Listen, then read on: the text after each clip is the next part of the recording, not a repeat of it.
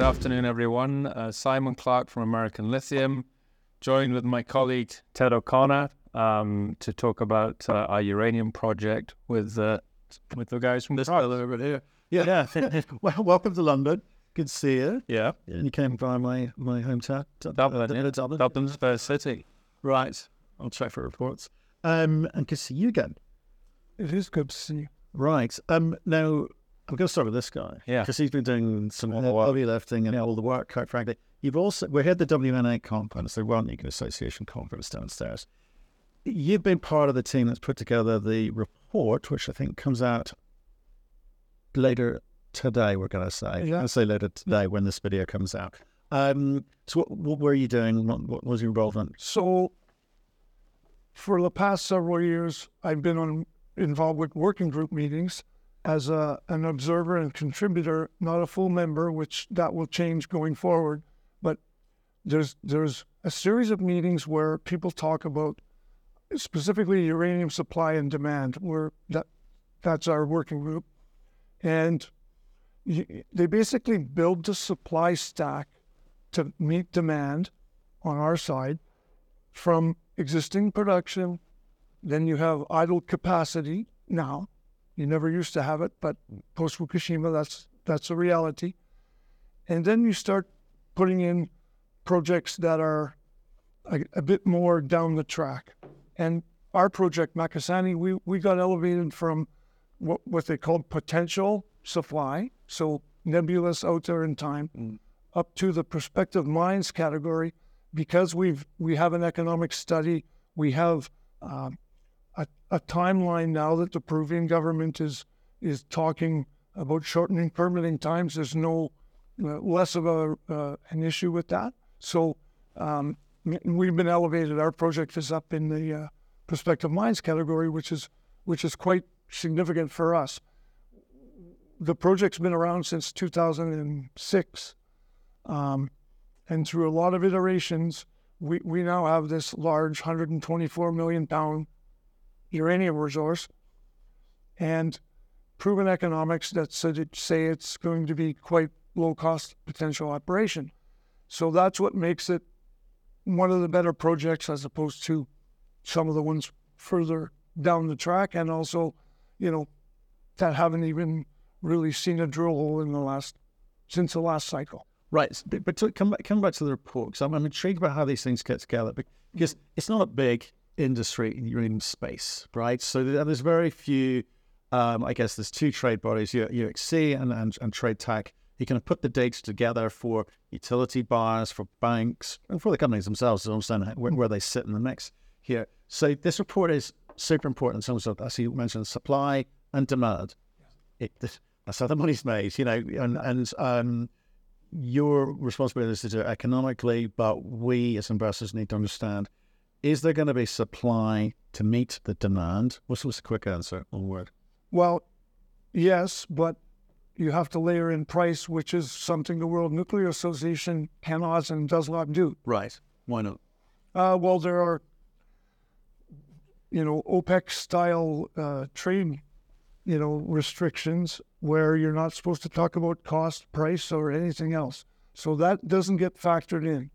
Some international bodies actually put quite a large range, like the International Atomic Energy Agency Red Book. They have cost ranges. Right. But here, there's no cost. So, yes, there's sufficient supply. We shouldn't alarm governments to support nuclear energy because there's lots of uranium to feed these things. It's at what cost? Right. And, in reality, the price of the uranium coming out the mine mill door has very little bearing on the actual cost of nuclear energy production. In reality, it's the exact opposite of natural gas. Right. Smaller front end capex, but operating costs can fluctuate, and the electrical price can fluctuate incredibly. Okay, so it's small as a percentage of the infrastructure that's feeding into, and then the all-in cost of nuclear energy electricity production has very little to do with the uranium price. Right. I guess what I'm trying to get at as investor is where do I put my money? So I think the economics, putting a range, I'm not talking about the range, is not helpful to me. as an investor, but I can understand why you guys have to operate like that to be, purportedly, unbiased as you can be, right? But economics do come into it. Companies need to be able to make money. They need to be able to produce economically. And that does affect the timing and the capability of companies to be able to feed into that supply dynamic that you're laying out in the report, right? So understanding that, are all developers going to get into production in this cycle? I would say that the short answer is probably not. And I'll give you a hard example from our project. When we did the economic study, and we're in the process of updating that, it's a bit dated, 2016, but we used $50 a pound uranium selling price, U308.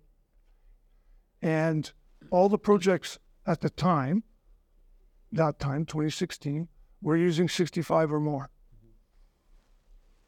Fast forward to today, those same projects that use 65 are using 65 again, maybe 70, and we can still use 50. And guess what? The spot price is over 60 this week. So we're quite comfortable with where we are as far as if all goes well with our permitting, with our new economic study, that we will be in production. Yeah. Eventually. And I think, Matt, I mean, the nuclear fuel report, as Ted said, they have to show that there is enough supply. But as you talked about before we came on air, you have zombie projects in that mix. You have projects that require a much higher price, but they don't necessarily, they still factor those in. Yeah. The reality is, are those projects truly going to be able to make it? And I think, clearly with the move up in the category for us, there's a lot more belief in projects like ours, especially, as Ted said, with the extremely strong economics. That's what I'm trying to work. I'm trying to work out who's here because we did talk about the zombie project, and that it basically means here we go again. They're bringing them back up to the surface. Back to life. Maybe this time they'll work.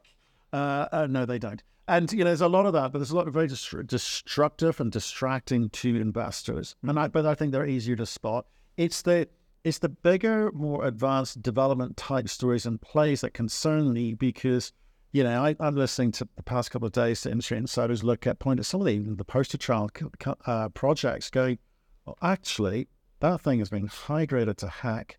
Actually, they've only got 5 years life of mine. It's not quite as advertised. So I know you guys take a lot of this into account in the report, and I know you discount to a degree, but you don't necessarily present all of that information why? Because Well, no, but first of all, there are company questionnaires on the supply, the demand side. Filled in by the company.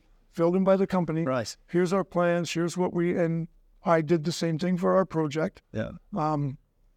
Based on our public information for those countries and projects that you don't know much about, some of the Russian, some of the, you name it, it's based off publicly announced information, whether it's reactor builds.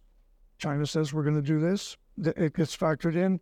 There's been some delays. Those are factored in. It's as good a report as one can get based on the fact that it's industry-led, this organization. Yeah. But they're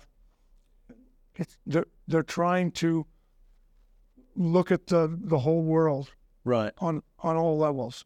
Yeah. No, I like it's a big task and a big project, etc. But me coming as a realistic investor, fundamentals-driven investor, I know some will not get into production because they can't raise the capital. Some won't get into production because they can't technically manage it. Some won't get into production because the price incentive isn't there for them yet. Yeah. And there's lots of reasons why there'll either be no production or delays, etc. So I want to focus on what's real. So coming to you, Simon. See, You're saying I'm real? You're real. You're real. You're. He's not from Is you've got your task at hand for one of your 3 projects is to get this Peruvian uranium project up and running and into production. Because once you show that you're closer to production, you have a different sort of conversation with these utilities. You get some indications about what they'd be prepared to do. You can therefore have different conversations with the banks in terms of the cost of capital available for not just the money's available, but the cost of that money available to you. And that gives you a sense of how you insert yourself into that whole narrative of, we will be a producer, and then there's a bunch of people over here talking about being producers.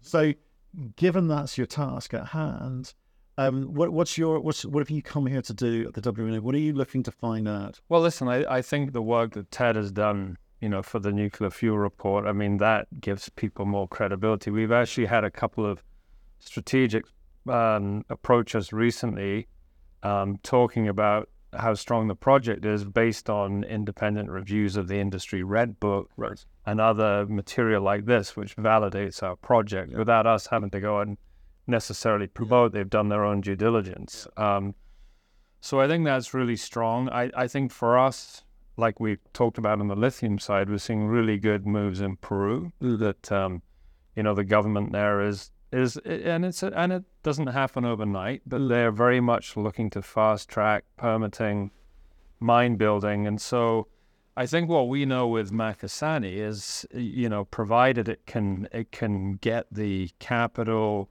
focus and be driven, the velocity within the project is huge. I mean, it's ready to pilot, as we've talked about.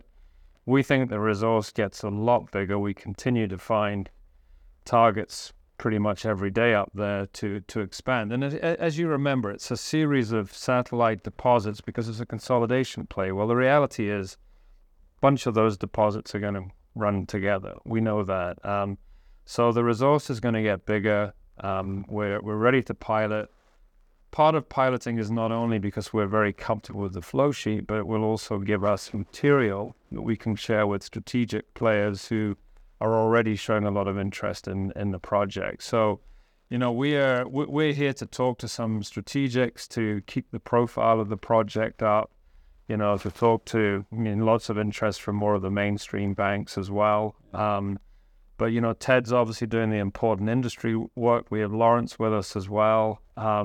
So, yeah, we have a bunch of meeting over the next couple of days, mainly on the strategic side. Right. And you hit the nail on the head. I mean, the strategics are looking for those projects that are real. And, I don't mean real, but ones that can actually make money in a realistic price range and actually have a good chance of coming on. And we do believe that if the permitting measures being talked about in Peru come on, that this project could be in production by late 26. Right. Maybe early 27, but it's a fast track, to drive this through updated PEA, pre-fees, and then mine permitting. They're talking about 6 months. Now, we're more conservative in those expectations, but it's still a project that has a lot of velocity. Right, and it's time's life, and time is unfortunately time, but just that timing the market.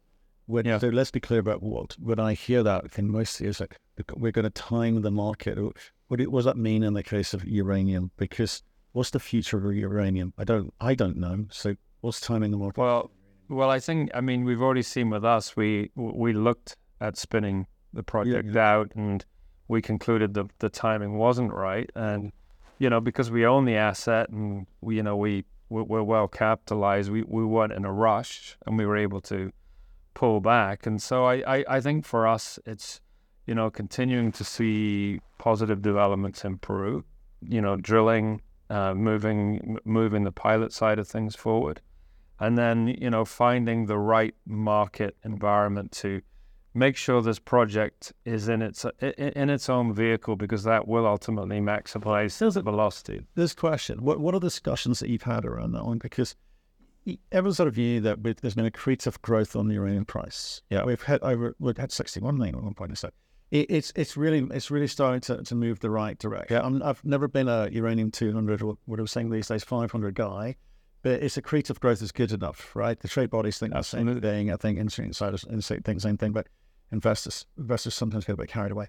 If you kind of see this growth trajectory starting to open up a bit, do you have within the remit that you've got, you set yourselves at board, the ability to say, do you know what, actually, maybe we don't need to separate this out. maybe actually we can get the funding and there is the ability to mingle the team? I think for sure we can, and we're not in a rush. But the reality is we are seen as a lithium developer, and there's no doubt that in an energy company. Well, you could be, but change the words. We could change the words, but most people look at us and say, most developers, it's hard enough to move one advanced development project forward, let alone 3. And are you a lithium player or a uranium? Yes, you could call yourself an energy. But I think what's clear is we don't get any value as a company for the uranium side today. Maybe that will change. Maybe if uranium does go over 100 bucks, maybe that's sure. That's what I'm saying. It's and options and we have an open mind. Okay. I mean, I think we showed that by we could have spun it out. We could have put it in its own vehicle. We think it would have. It wasn't enough pressure to do that. Exactly. Right. So as we move forward, we will continue to assess the best strategic move. I think as I sit here today, I would think that a spin out into its own vehicle where our shareholders benefit is probably still the right choice. But we're not going to rush into it, and we are going to continue to assess all strategic options and drive all 3 projects forward. Yeah. And as Ted said, the value of it's only increasing. Yeah. We're seeing that from the industry. We're seeing that as the price goes up, and this is a really significant asset for us, and we'll continue to treat it as such and do the right thing. Okay, so coming back to the kind of country, but I just want because again we've seen a few instances like Niger at the moment. Yeah, it's been an unhappy time for the companies developing projects there, and I'm sure lots of other knock-on effects too. But country risk is important. You know that a little bit from Peru. Yeah, Peru hasn't for the last 4 or 5 years had plain sailing. It's had its ups and then it's had its downs, and we seem to be back on an up now. So that kind of jurisdictional de-risking is quite important. But what is actually happening? Can you give us some clues, Ted, and yourself there? But in terms of the ability to move your project forward at the speed that you need to, what's actually changed in terms of the government decision-making, communication, etc.? I'll start with, it hasn't changed. Okay. Our local community support. Okay. We've worked uninterrupted except for this last 5 months. I still mean positively. Positively, exactly.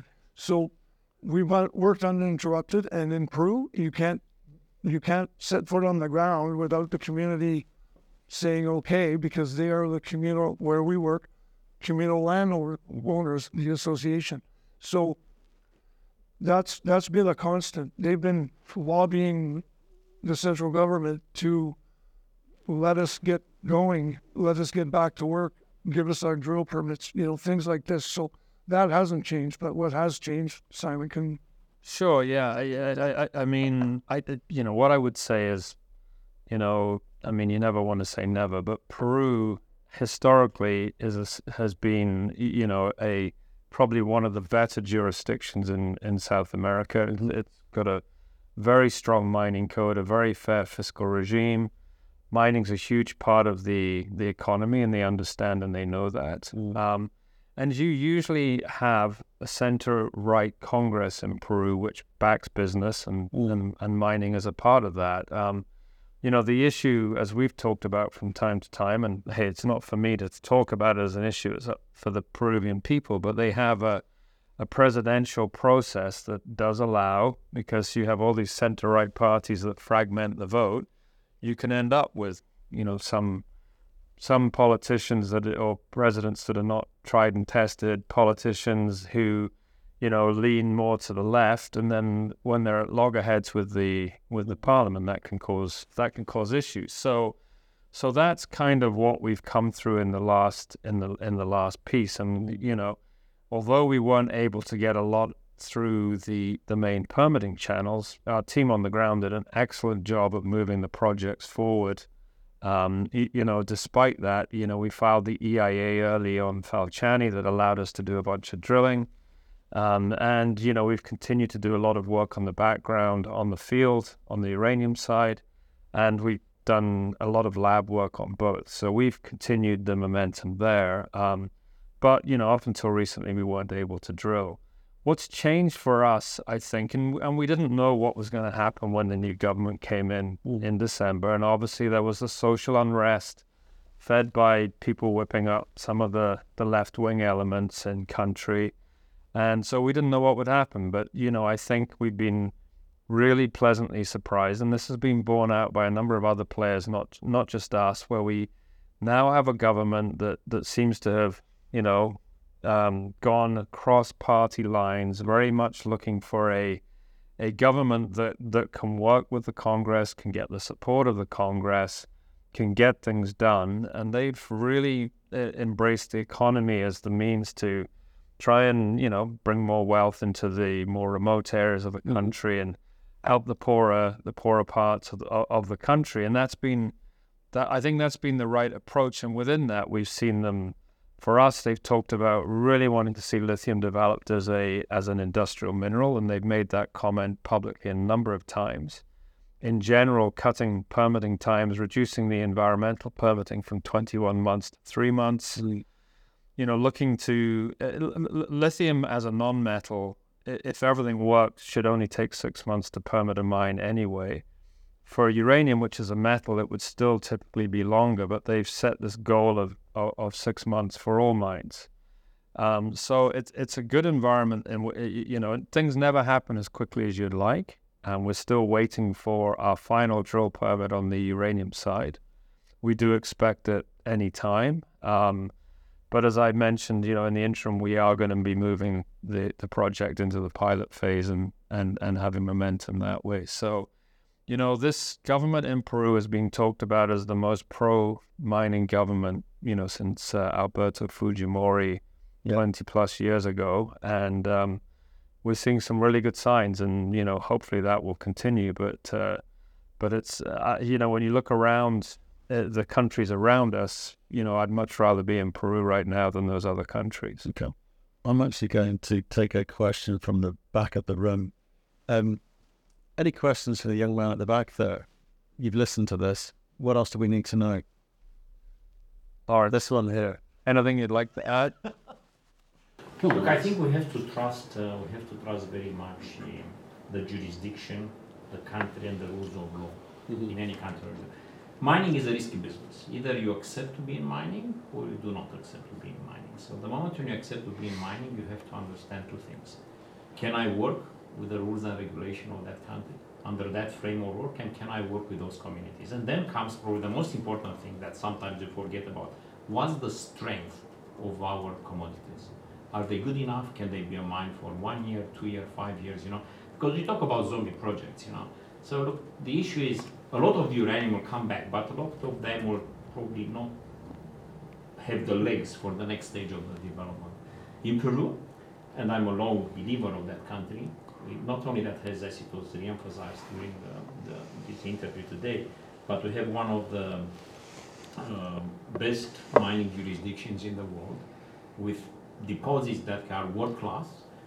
And I do believe that Peru as a society, also there are inclination to the left every now and then, but they come to the middle. They come to the center, and they allow the countries to develop.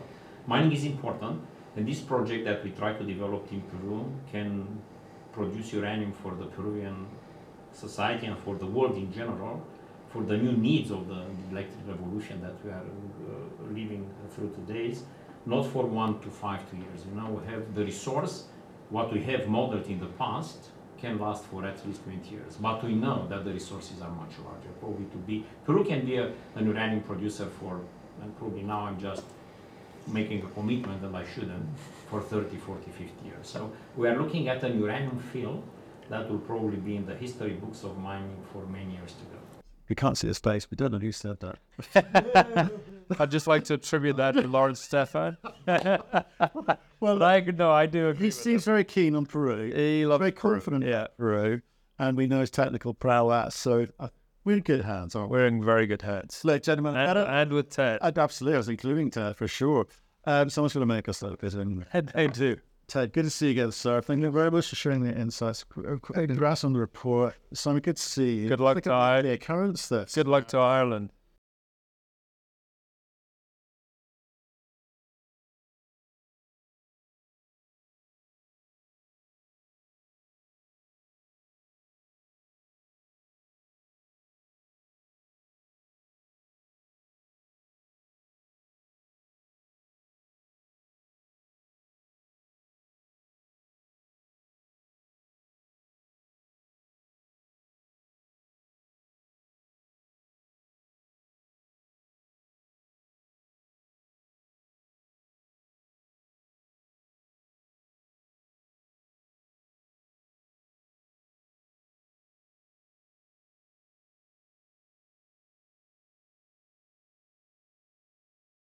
Good afternoon, everyone. Simon Clark from American Lithium, joined with my colleague Ted O'Connor to talk about our uranium project with the guys from This fellow over here. Yeah.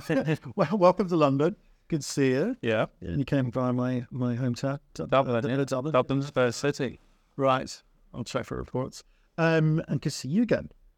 It is good to see you. Right. Now, I'm going to start with this guy. Yeah. Because he's been doing some heavy lifting and all the work, quite frankly. We're here at the WNA conference, the World Nuclear Association conference downstairs.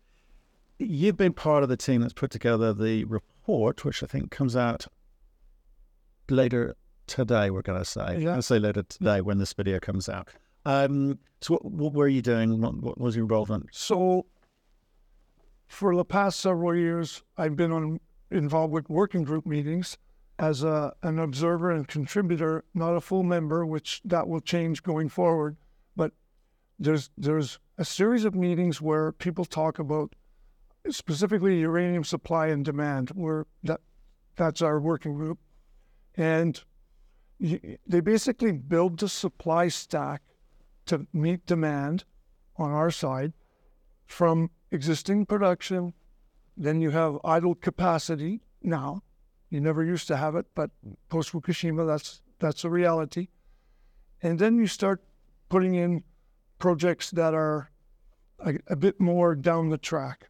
And our project, Makasani, we got elevated from what they called potential supply, so nebulous out there in time, up to the prospective mines category, because we have an economic study. We have a timeline now that the Peruvian government is talking about shortening permitting times. There's no less of an issue with that. So we've been elevated. Our project is up in the prospective mines category, which is quite significant for us. The project's been around since 2006, and through a lot of iterations, we now have this large 124 million pound uranium resource and proven economics that say it's going to be quite low cost potential operation.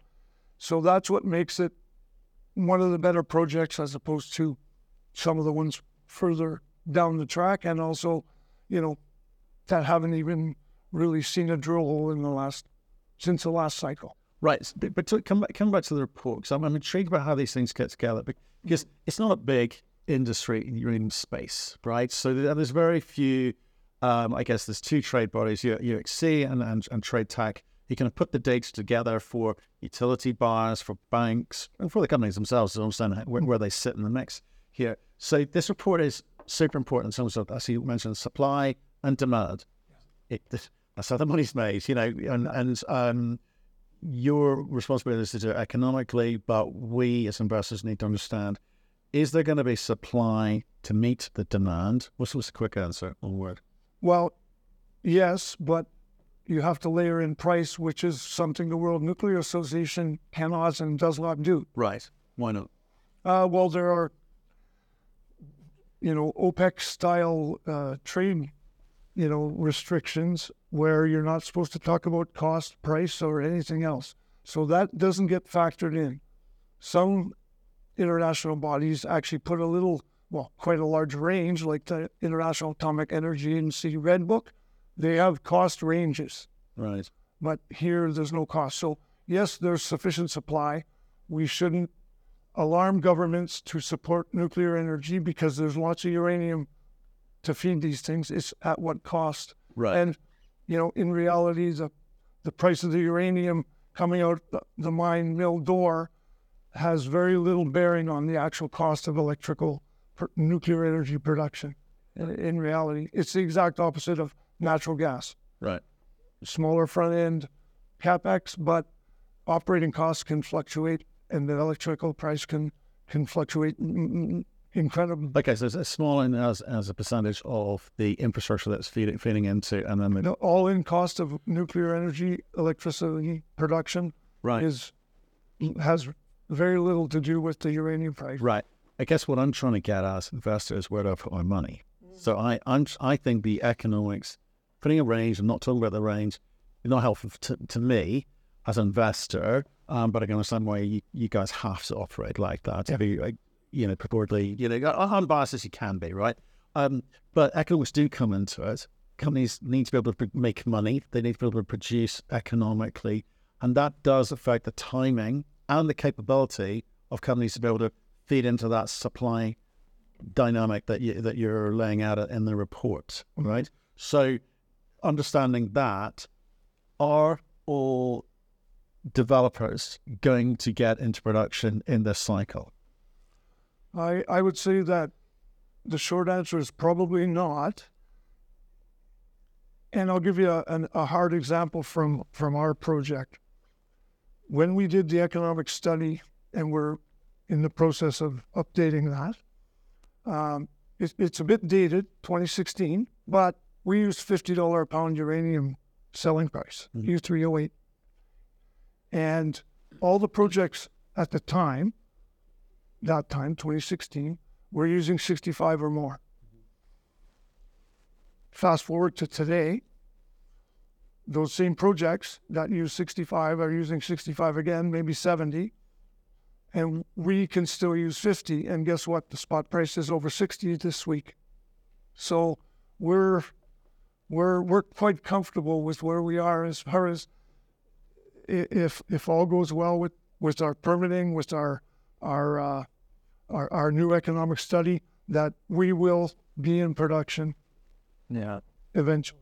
And I think, Matt, I mean, the nuclear fuel report, as Ted said, they have to show that there is enough supply. But as you talked about before we came on air, you have zombie projects in that mix. You have projects that require a much higher price, but they don't necessarily, they still factor those in. Yeah.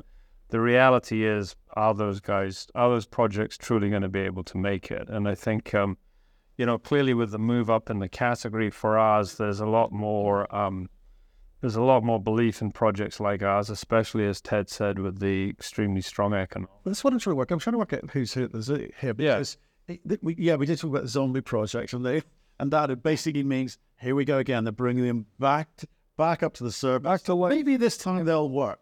No, they don't. And there's a lot of that, but there's a lot of very destructive and distracting to investors. But I think they're easier to spot.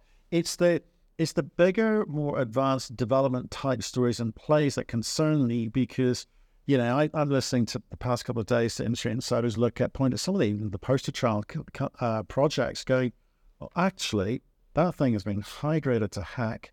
Actually, they've only got 5 years life of mine. It's not quite as advertised. So I know you guys take a lot of this into account in the report, and I know you discount to a degree, but you don't necessarily present all of that information because why? Because want? Well, no, but first of all, there are company questionnaires on the supply, the demand side. Filled in by the company.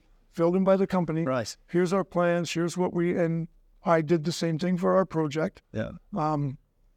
Based on our public information for those countries and projects that you don't know much about, some of the Russian, some of the, you name it, it's based off publicly announced information, whether it's reactor builds.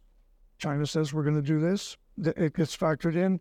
There's been some delays. Those are factored in. It's as good a report as one can get based on the fact that it's industry-led, this organization. Yeah. But they're trying to look at the whole world, right, on all levels. Yeah. No, I like it's a big task and a big project, etc. But me coming as a realistic investor, fundamentals-driven investor, I know some will not get into production because they can't raise the capital. Some won't get into production because they can't technically manage it. Some won't get into production because the price incentive isn't there for them yet. Yeah. And there's lots of reasons why there'll either be no production or delays, etc. So I want to focus on what's real. So coming to you, Simon. See, you're saying I'm real? You're real. You're real. You're. He's not from Is you've got your task at hand for one of your 3 projects is to get this Peruvian uranium project up and running and into production. Because once you show that you're closer to production, you have a different sort of conversation with these utilities. You get some indications about what they'd be prepared to do. You can therefore have different conversations with the banks in terms of the cost of capital available for not just the money's available, but the cost of that money available to you. And that gives you a sense of how you insert yourself into that whole narrative of, we will be a producer, and then there's a bunch of people over here talking about being producers. So given that's your task at hand, what have you come here to do at the WNA? What are you looking to find out? Well, listen, I think the work that Ted has done, for the nuclear fuel report, I mean, that gives people more credibility. We've actually had a couple of strategic approaches recently talking about how strong the project is based on independent reviews of the industry red book and other material like this, which validates our project without us having to go and necessarily promote. They've done their own due diligence. So I think that's really strong. I think for us, like we talked about on the lithium side, we're seeing really good moves in Peru that, the government there is and it doesn't happen overnight, but they're very much looking to fast track permitting, mine building. And so I think what we know with Makasani is, provided it can get the capital focus and be driven, the velocity within the project is huge. I mean, it's ready to pilot, as we've talked about. We think the resource gets a lot bigger. We continue to find targets pretty much every day up there to expand. And as you remember, it's a series of satellite deposits because it's a consolidation play. Well, the reality is a bunch of those deposits are going to run together. We know that. So the resource is going to get bigger. We're ready to pilot. Part of piloting is not only because we're very comfortable with the flow sheet, but it will also give us material that we can share with strategic players who are already showing a lot of interest in the project. So, we're here to talk to some strategics to keep the profile of the project up, to talk to, lots of interest from more of the mainstream banks as well. But, Ted's obviously doing the important industry work. We have Lawrence with us as well. So, yeah, we have a bunch of meeting over the next couple of days, mainly on the strategic side. Right. And you hit the nail on the head. I mean, the strategics are looking for those projects that are real. And, I don't mean real, but ones that can actually make money in a realistic price range and actually have a good chance of coming on. And we do believe that if the permitting measures being talked about in Peru come on, that this project could be in production by late 26. Right. Maybe early 27, but it's a fast track, to drive this through updated PEA, pre-fees, and then mine permitting. They're talking about 6 months. Now, we're more conservative in those expectations, but it's still a project that has a lot of velocity. Right, and it's time's light, and time is unfortunately time, but just that timing the market.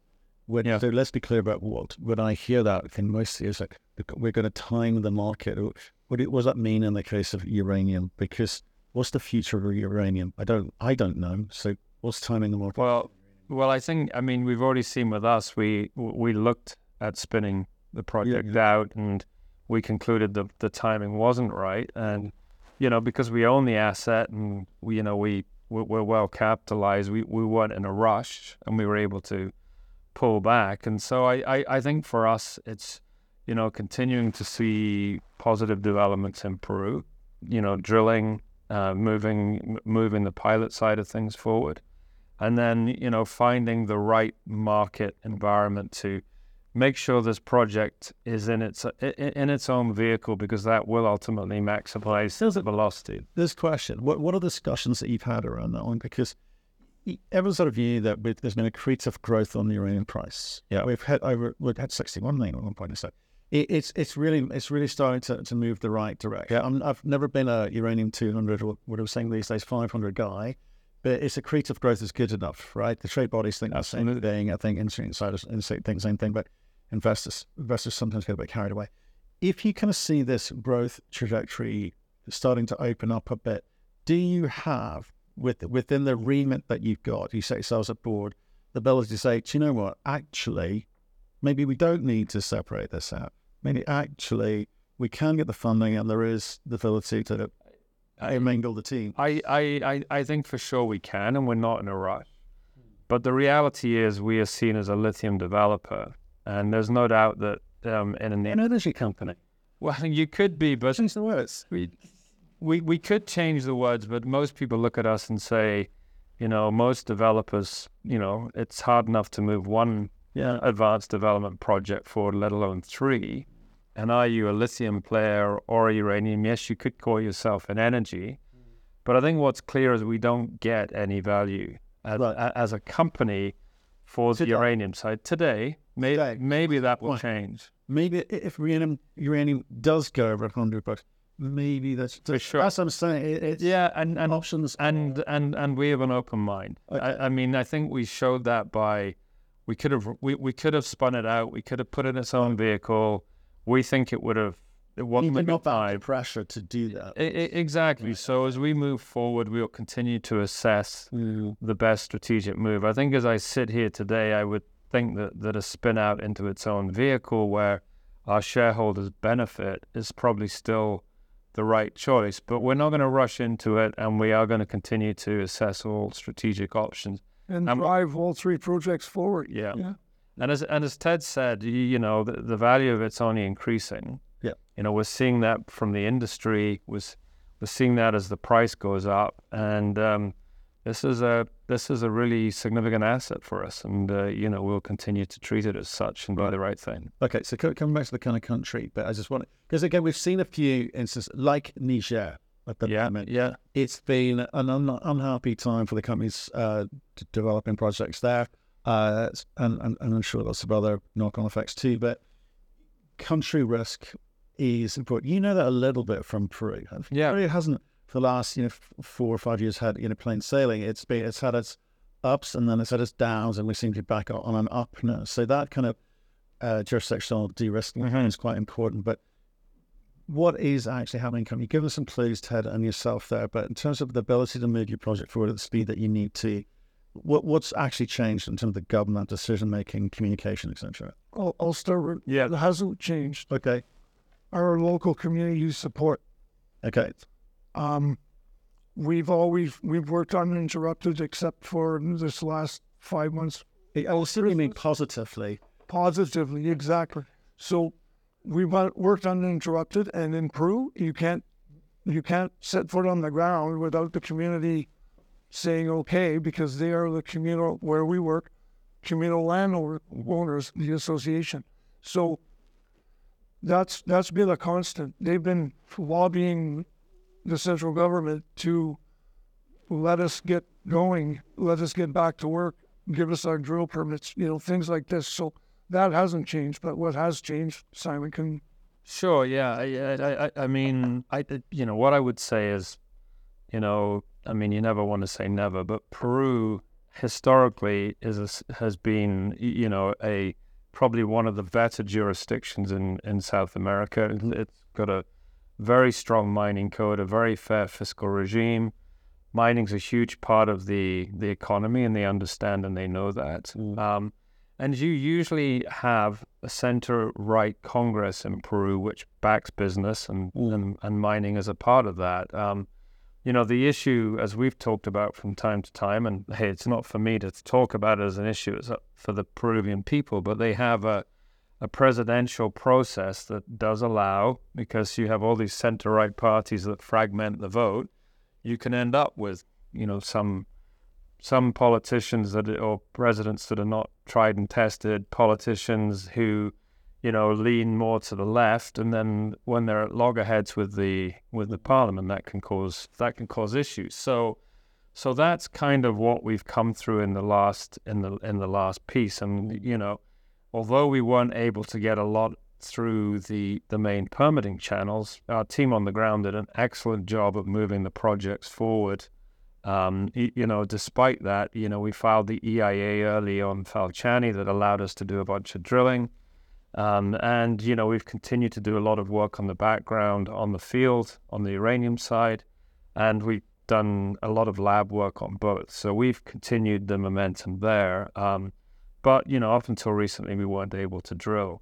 what's changed for us, I think, and we didn't know what was going to happen when the new government came in December, and obviously there was a social unrest fed by people whipping up some of the left-wing elements in country, and so we didn't know what would happen. But, I think we've been really pleasantly surprised, and this has been borne out by a number of other players, not just us, where we now have a government that seems to have, gone across party lines, very much looking for a government that can work with the Congress, can get the support of the Congress, can get things done. And they've really embraced the economy as the means to try and, bring more wealth into the more remote areas of the country and help the poorer parts of the country. And I think that's been the right approach. And within that, we've seen them.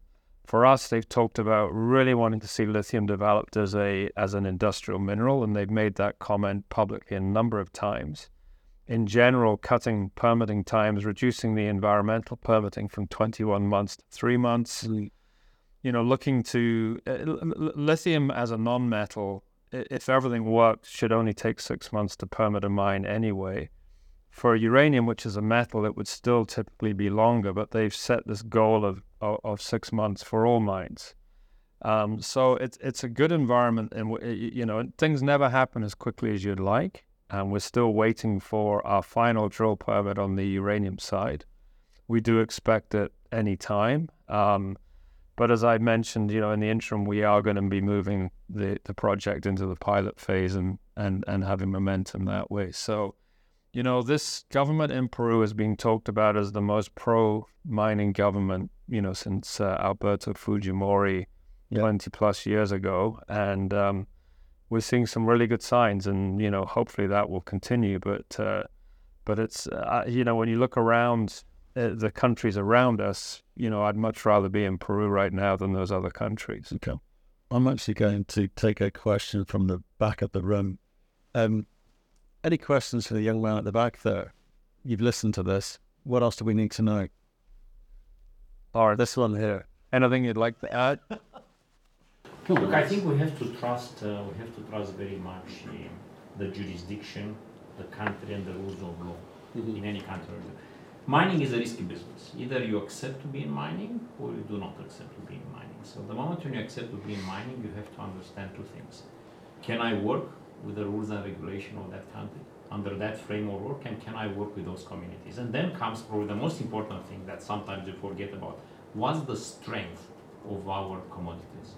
Are they good enough? Can they be a mine for 1 year, 2 years, 5 years, Because we talk about zombie projects, So look, the issue is a lot of the uranium will come back, but a lot of them will probably not have the legs for the next stage of the development. In Peru, and I'm a long believer of that country, not only that has, as it was re-emphasized during this interview today, but we have one of the best mining jurisdictions in the world with deposits that are world-class. And I do believe that Peru as a society, also there are inclination to the left every now and then, but they come to the middle. They come to the center, and they allow the countries to develop.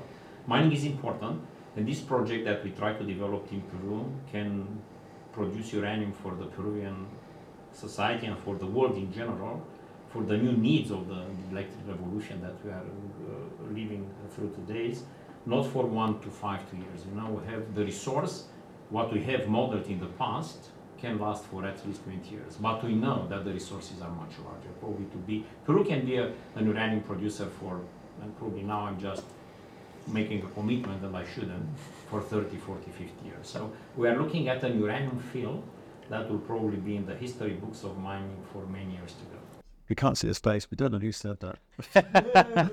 I'd just like to attribute that to Lawrence Stefan. Well, I do agree. He seems very keen on Peru. He loves very Peru. confident about Peru, and we know his technical prowess. So we're in good hands, aren't we? We're in very good hands. Look, gentlemen, and with Ted. Absolutely, I was including Ted for sure. Someone's going to make us a little bit anyway. They do. Ted, good to see you again, sir. Thank you very much for sharing the insights. Congrats on the report. Simon, good to see you. Good luck to Ireland. The occurrence there. Good luck to Ireland.